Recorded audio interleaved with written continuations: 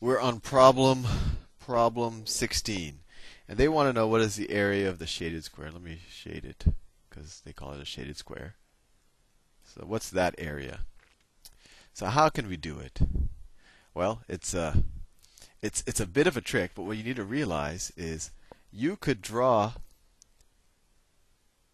Let me draw some things that might. This is actually a really fun problem. Let me draw some interesting rectangles here. Draw a rectangle there.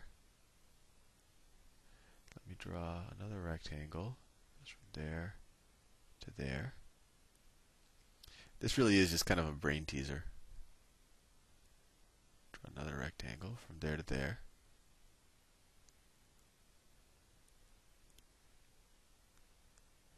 And then let me just draw another rectangle from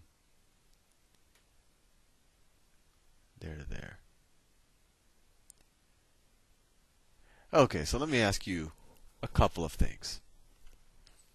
One, what is the distance of the base of this rectangle right here? This distance. Well, we know this entire, whoops, wrong tool. We know this entire distance is 3, right? Because they tell us, oh, they actually, you know what? They don't even tell us. They tell us that this distance is 1. So we know that this is a cube, right? That this distance is 3. So this distance is 1. And then this distance down here is 3. And they tell us that this is a shaded square, right? So all the sides of this inner shape are also going to be the same. So if this is 1, this is 2, then this is also going to be 2, right? That's going to be 2, that's going to be 1, that's going to be 1, this is going to be 2, 1. I think you get what I'm saying, right? And what is the distances of this smaller square inside of here?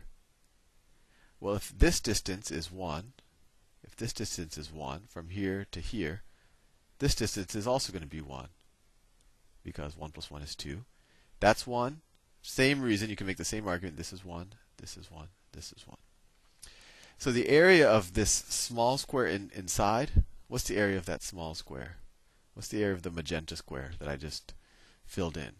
Well, that area is going to be 1, right? The magenta square is 1. So now all we have to figure out is the area of these four yellow triangles. And what are areas of each of those yellow triangles? Well, each of those yellow triangles they have a dimension. On the long side, the dimension is 2. Let me find a good color. On the long side, the dimension is 2, right? This distance right here is 2. And the short side, the distance is 1. So its area, each yellow triangle is 2 times 1 times 1/2, right? Because area of a triangle is area equals 1/2 base times height. So area of each of those triangles is, so the triangles is going to be 1/2 times 2 times 1. So that equals 1, right? So we have, so the area of this triangle is 1, the area of this triangle is 1, the area of this triangle is 1, the area of this triangle is 1, and then the area of this square inside is also 1. So it's 1 plus 1 plus 1 plus 1 plus 1. The total area is 5. Area equals 5. That was pretty neat. I guess, and the big thing you need to realize is that you can split up the square on the inside like this. Let me think of if there was another way that we could have. Yeah, that's the way that occurred to me. Maybe there is another way. Maybe I'm overcomplicating it. I don't know, but it looks nice. Next problem. For all positive integers, j, and k, let j, I like these where they define new math operations. J square with an r inside of it, k, be defined as the whole number remainder when j is divided by k. So this equals remainder when j is divided by k. If you're familiar with the concept of a modulus, that's essentially what this operation is. If 13, I guess we'll call this remainder operation, k is equal to 2, what is the value of k? So, and they tell us in the beginning that j and k, all of these things have to be positive numbers, right? So this is essentially saying that when I divide 13 divided by some positive number, the remainder, I get a remainder of 2. Well, what number when I divide into 13 gets 2? Well, I guess another way to think about it is 13 minus 2 is a multiple of this number, right? So you could say, what's 13 minus 2? Well, it's 11. So 11 is a multiple of k, and actually 11 should be k, because if 11's a multiple of k, and 11's not a multiple of much, right? 11's only a multiple of 1 and 11, so k has to be 11.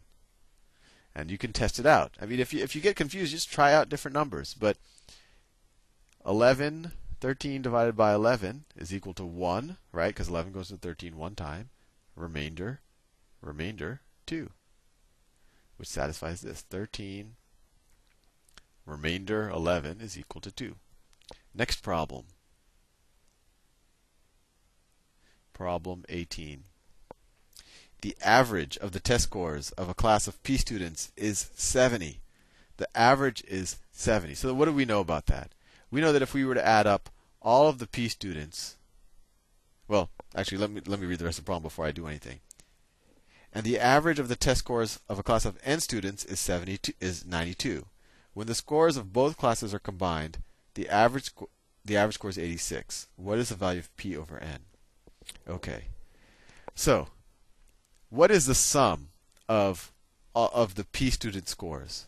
So their average is 70. So the sum of all of their scores is going to be 70P, right? You can take the average and multiply it by the number of students, and then you get the sum of all of their scores, right? And if that doesn't make a lot of sense, think about it. What's the definition of the average? It's the sum. That's just the sum divided by P is equal to the average, right? So if you multiply both sides by P, you get the sum is equal to P times the average. And in this case, the average is 70. So 70 times P is the sum of the first class, and then what's the sum of the second class? It's going to be 92N for the same exact reason. And now, how many total students are we averaging? Well, there are P in this sum, and there are N in this sum, so it's P plus N. And they tell us that this average score is 86. So we've set up our equation, and now let's solve. Let's multiply both sides by P plus N. So you get 70P plus 92N is equal to 86P plus 86N, right? P plus N times 86, distribute the 86. Now what do we want to do? We eventually want to figure out P divided by N. So let's put the N's on the left-hand side. So I'm going to subtract 86N from both sides. So you get 70P plus 92 minus 86 is 6N is equal to 86P. Right, I subtracted this from the other side. And then let's subtract 70P from both sides. So you get 6N is equal to 16P, right? 86 minus 70. And then we want to know P divided by N. P divided by N. So if we divide both sides by N, you get 6 is equal to 16P over N. And now divide both sides by 16, you get 6 over 16 is equal to P over N. And of course, we can reduce 6 over 16. 6 over 16 is the same thing as 3 over 8. That is our answer for P over N. I'll see you in the next section.